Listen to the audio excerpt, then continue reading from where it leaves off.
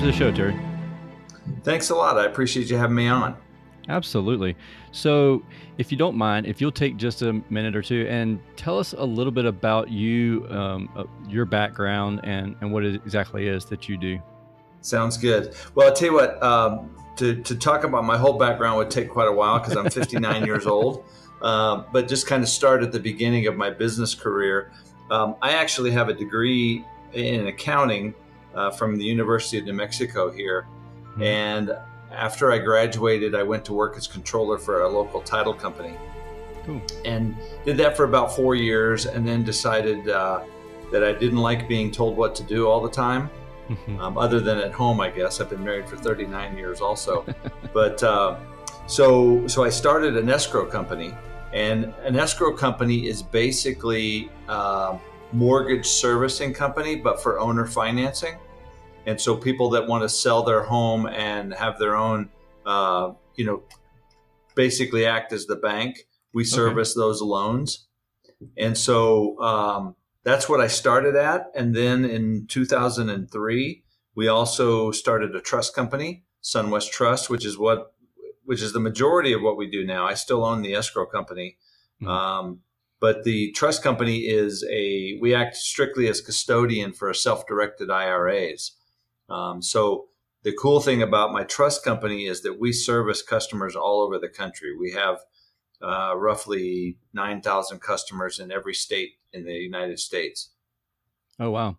So for those of us listening that may not know, could you tell us exactly what a self-directed IRA is? Sure. Well, the Internal Revenue Service, or Congress, I guess, created individual retirement accounts back in the 70s, I believe 74 or 78. I can't remember exactly. But what they did was they decided that Social Security might not be enough for people to live on, which obviously it's not, and that people needed to start saving for themselves for their retirement. So the idea is they would give you a tax benefit to save money for your retirement. And the way they did that is they allow you to deduct the contribution that you make in a traditional IRA. And so a lot of times people, some of your audience may have gone to their accountant in April and their accountant might have told them, hey, if you take $2,000 and go put it in an IRA, I could save you that much money on your taxes. So in effect, the government might be helping you, if not funding the entire contribution to the IRA. And so that's what it was created for, was a way to encourage people to save for their retirement. Interesting thing is they don't want you to save too much. Originally, they would only allow you to contribute $2,000 a year. And now it's up to $5,500. So anyway, that's where it all started. Then later on in the 80s, they created this thing called the Roth IRA, where that is the contribution that you make to it is not tax deductible. You can't deduct that from your taxable income in the year that you make the contribution. But the cool thing about the Roth is if you meet a couple of rules, when you take the money out, it's completely tax-free. So all the growth inside of a Roth is tax-free. Oh, that's nice. As compared to the traditional account that they originally created, the contributions going in, depending on income levels and stuff, is tax deductible. And then you pay tax on the money when you take it out. So all the time that it's in the IRA, it's growing tax deferred in the traditional account and tax free in the Roth account. So what is the difference when you add the self-directed to the front of it? Great question. So when they created IRAs, the IRS doesn't tell you what you can invest in. They tell you what you cannot invest in. And so if you look at, if anybody can't sleep some night and they want to put themselves to sleep pretty quick, they can get out the Internal Revenue Code and read it. And anyway, in section 4975, it tells you that you cannot invest in life insurance or collectibles. So those two investments you cannot have in your IRA. Everything else you can. Now, most people, and most of the people we're talking to, probably have always thought that you could only put, CDs or or company stocks or mutual funds, that kind of thing in your IRA. But Mm. that's not true. You can have anything, again, but life insurance and collectibles. So my company specializes in allowing people to invest their IRA in those non-traditional assets, those non-stock bond mutual fund assets. So Mhm. we have a lot of people that buy real estate. We have a lot of people that buy interests in small private companies. We have Mm. people that lend money out of their IRA. There's just a whole range of things that people invest in.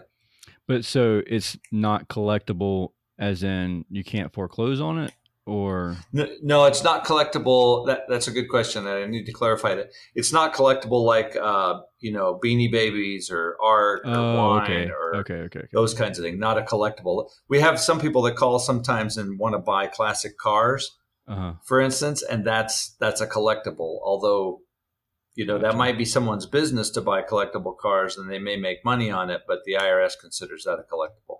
Okay, so Okay. you're able to invest in real estate yourself, or like your personal real estate, or you have to invest in somebody's real estate company.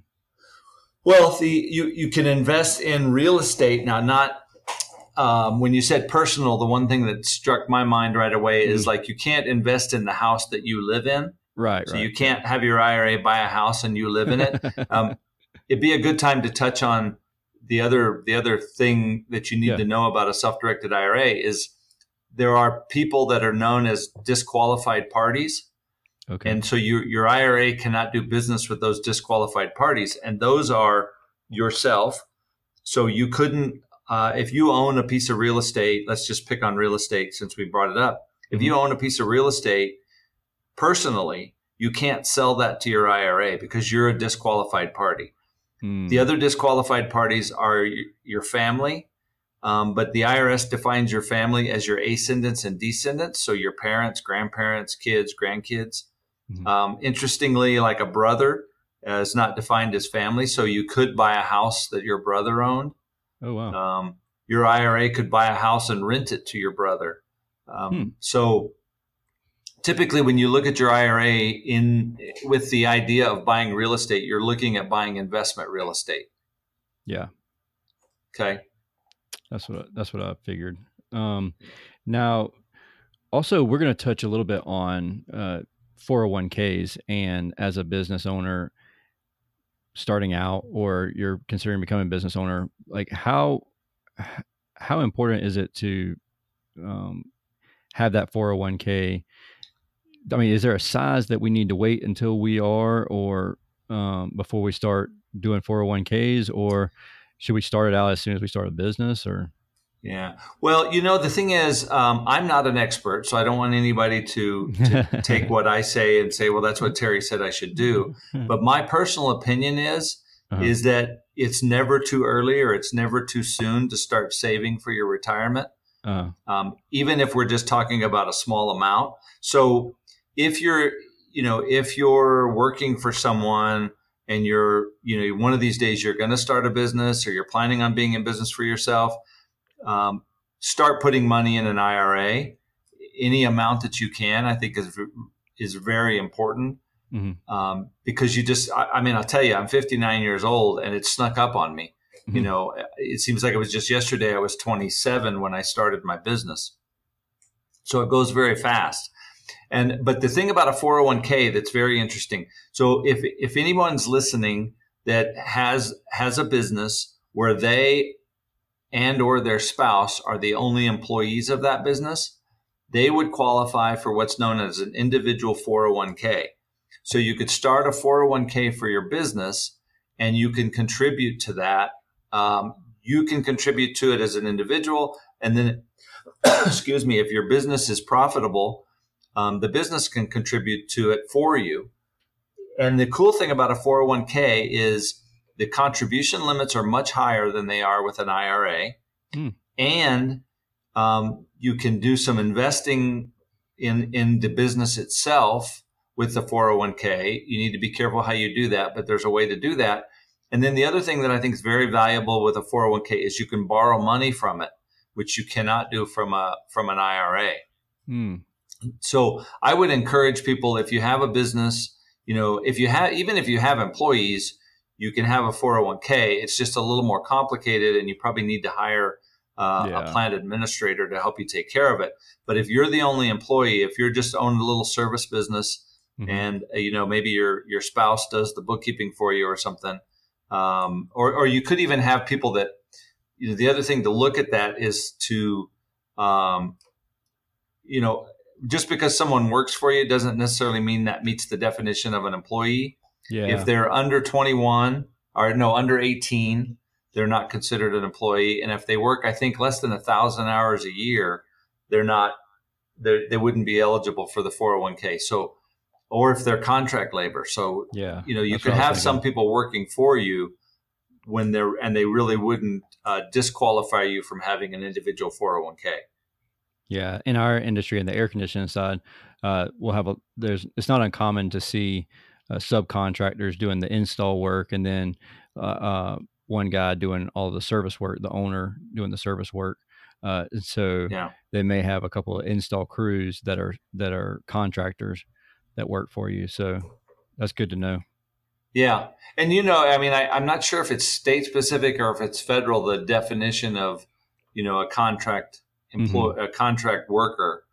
But I think it's a matter of the amount of work they do for you and whether you dictate when they can do it and those kinds of things. Yeah, you dictate their hours when they have to arrive on site, and you provide them a vehicle.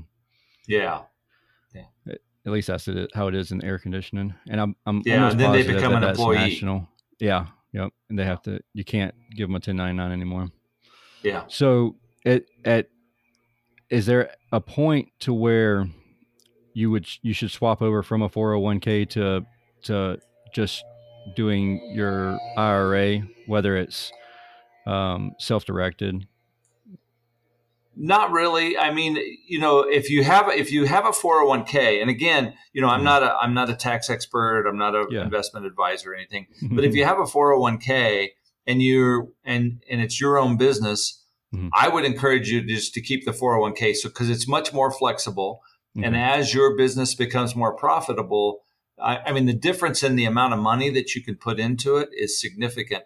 Right now, you can only put $5,500 a year Mhm. into an IRA, and a 401k you can put up to 40. I think it's 49,000. They need to look that up because it changes every year. But so Yeah. it's a significant amount of money. If you're running a profitable business, you Mhm. can put a significantly larger amount of money into the 401k, which some people may be sitting there thinking, well, I may need that money to live on. And obviously that could be the case. But if they're in a situation where they can put that money away, Mhm. believe me, it's going to be so much more valuable when they get to be in their 60s and want to retire, to have a big nest egg that they can take care of themselves in retirement. So, what is the what is the benefit of using the IRA, or at what point would we start investing in the IRA? Well, you would never, if you had a 401k, I don't know that, I mean, you could put money into the IRA just to put Mhm. additional money away, but Mhm. they're really two distinct vehicles. In my opinion, the IRA is more for the person that were as an employee of some company, and Mhm. maybe they have a 401k with the company that they're working for, and Mhm. they put a little bit into that, but they also put money into their IRA just to as additional retirement funds. Okay. Um, if you had the 401k and you decided to shut down your business, or you sold your business or something, Mhm. then you would have to move the money from the 401k into an IRA. Oh, okay. Um, so that's the situation. If someone works for someone, which is not your audience, but if I was an employee of a Mhm. company, once I left that company, then I have to either move that money from the old company's 401k to a new company's 401k, or I have to move it into an IRA. So those are the Gotcha. times you would move it to an IRA, but the individual 401k or the 401k by itself is just so much more flexible, like Mhm. I said, in the amount of money you could put in it and the ability to borrow from it. Do you ever see anybody that maxes out? Say they put in 49,000, and then they still want to put in 5,500. Not that that's a a huge sum of money, but and then go over to an IRA and put the 5,500. Can you add it to both of them? Yes, absolutely. Now, the only thing is when you have a 401k, Mm-hmm. then the money that you put into an IRA is not tax deductible. So the Okay. best thing to do would be then to put the Roth money into the 401 into the IRA, Mm-hmm. because you can't deduct it, and then you have the tax-free growth. The other thing that's kind of interesting for maybe some of your older listeners that are business owners Mm-hmm. is you can start an IRA for kids or grandkids. I mean, I'm in a position now where I have two grandkids, and eventually, when they get to the place where I can employ them at doing things, then I would, if I can give them a W-2 for working for me, then I can contribute to an IRA on their behalf, Hmm. up to the amount that I'm paying them, that they have W-2 income, or $5,500 a year, whichever is greater. So if I employed my grandkids, like, cleaning my building or cleaning my parking lot or something like that, Yeah. and I paid them $5,500 a year, I could contribute that to an IRA on their behalf, Mm-hmm. which would, I mean, man, how valuable would that be if you were 10 or Yeah. 12 years old and you started putting $5,500 a year into a Yeah, retirement account? absolutely. So, the pay. So, if you paid on 5,500, could you put an additional 5,500 into their IRA, or do you have to put that 5,500 into an IRA Well, as you their could pay? put, so great question, because what kid's going to want to work and then not get any of the money? Yeah. So that's the interesting thing. So they can work, and you could pay them, and they can take that money and spend it on popsicles or whatever they want to do, and then I could, out of my own pocket, contribute to their IRA, as long as they can demonstrate they have W-2 income. It Mhm. doesn't matter where the contribution money comes from. Cool. And I'm not sure what the gift. I think you can give up to $14,000 a year to people without any tax consequences.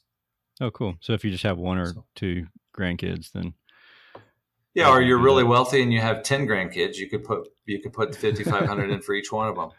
So Yeah. So tell me a little bit about your book. And I want to. It's got a really cool cover. I mean, it's amazing because in our industry, if whatever you grab's a hammer. So if it's a pair of yeah, pliers, it's a hammer. yeah. Well, yeah, you make do with whatever you got, and that's the Yeah. idea. I'm not sure who said it. I think it's in the front of my book. The quote, if all you have is a hammer, everything looks like a nail. Yeah. Exactly. And so that was the idea. I don't know, in hindsight, I don't know that was a good title, because it's not everybody understands that. But the idea was, that a self-directed IRA is just another tool for Mhm. your investment toolbox, as an example. And because if you can invest in stocks and bonds, and if that's all you know how to invest in, Mhm. then that's your hammer. Mhm. But there's one more tool out there: the ability to invest in these non-traditional assets. And so there are not a lot of books out there about self-directed IRAs, because frankly, it's not an exciting topic. Mhm. Um, but so I just wrote that book, and it was really wrote based on classes that I teach Mhm. about self-directed IRAs. And so it's kind of a layman's book. It really will just give people, hopefully it will give them a foundation and the idea of what you could do with your self-directed IRA. And then it'll help them know what questions to ask, Gotcha. more than anything. So whenever you're reaching out to someone for uh, assistance, like to do the IRA, do you reach out to your local financial planner, or is it something where like you would reach out to you as Well, it far as like? depends on what they're wanting to do. I think my personal opinion, and this is strictly opinion, is that the majority of people out there have no business with a self-directed IRA, because they don't understand how to invest. Mhm. I would think and hope that business owners might Yeah. be a little more adept at Uh, investing, because they understand it better. Maybe, mhm. maybe they don't. I mean, frankly, I've been in this business for 32 years, and I know how to invest in real estate and in debt, like we talked about a little bit before the show. Yeah. But I don't know anything about investing in stocks and bonds. In fact, I tell people, if you want to do really good in the stock market, watch what I've done and do the opposite, because Yeah. typically I buy something and it goes down. So, kind of just a quick story. We were trying to, here at SunWest, we were getting it set up to where people could own stocks and bonds in their IRA account with us. Mhm. And so I was the guinea pig, and I bought 50 shares of Apple stock back when Mhm. it was like $127 a share. And it went down, immediately started going down. And I think it went down into the 80s. Mhm. And I told my vice president that works for me, I said, just go ahead and sell that Apple stock because, I'm tired of losing money. I really don't understand it or anything. Well, fortunately for me, she forgot to do it. And now it's $208 a share. So that's how good of an investor I am when it comes to the stock market. But I think what's important is people, like, if you understand real estate, Mhm. if somebody listening is a realtor or some type of a contractor or something that understands real estate, Yeah. that might be a good thing for them to invest in with their IRA. But I think, probably 95% of the people out there don't have any business investing their money. They need to Mhm. stick with a professional that does that for a living. Mhm. But for that 5% that understands investing and understands what they're investing in, it's a great opportunity. So when you say that you're investing in real estate, are you actually do you actually own the real estate like I picture like so we deal with a lot of property managers and people who own rental properties. I mean, we do a lot of Mm-hmm. that. Um, and is it a similar thing? Like, so like if you would it be similar to me reaching out to one of the homeowners of the investment properties that we fix the air conditioners for? You would physically be that person? Or are you investing in like a large pool of different real estate that a Well, company? you could do both. I mean, if you're going to invest in a large pool, that kind of thing, that's typically known as a REIT, real Okay. estate investment trust, is a way to do that. And you can do that through the traditional, Oh, okay. through the normal IRA channels. But with my company, you would actually have your IRA own the piece of real estate. So you would own one of those houses that the property managers that you work with manage. Okay. And so I could go out. I don't personally own any real estate Mhm. directly in my IRA. But if I wanted to, I could buy a house in my IRA, and then my IRA could rent that house out to people, and I could hire a property manager to do that, Mhm. or I could do some of that myself. But the IRA is the actual owner of that piece of real estate, and all of the expenses. Mhm. Every time I have to hire you to come out and fix my air conditioner, Mhm. the IRA would have to pay you, Mhm. and then the rent that comes from the tenants would come back into the IRA. Okay. And Okay. so with that, would you need to have all the money in the IRA to purchase the house outright, or would you finance it? No, you Or don't. You could do that, and a lot of our clients do own real estate free and clear. uh But you can actually borrow money in your IRA. And there's only one caveat: is it has to be a non-recourse loan. So what that means is, if the IRA quit paying the monthly payments, mhm. the only thing the lender could do is take the property. They couldn't go back against the IRA for any deficiency in the loan. Okay. Does that make sense? Yeah, total sense. Okay, so last question on that topic, uh, is, um, what happens if someone dies in the house or some catastrophe happens and the tenant tries to sue the house? Like, so I know some friends of mine who own property, they have like $3 million umbrella policies and stuff like that. Mm-hmm. Mm-hmm. What happens? Can they still sue the IRA or? Yes, they could sue the IRA. And so the IRA itself, though, could own that umbrella policy and pay the premiums on that policy if they wanted to. Okay. Um, but and I've owned rental properties Hmm. most of my business career. And I don't necessarily worry about those kinds of things happening. because my regular homeowner's insurance, the individual that's living there, my landlord's insurance will take care of some of that. But the nice thing, I guess part of the nice thing is the most they could get was what was in the IRA. They could not go through the IRA to the individual. So if I had a piece of real estate in my IRA and something tragic happened like that, they could sue my IRA.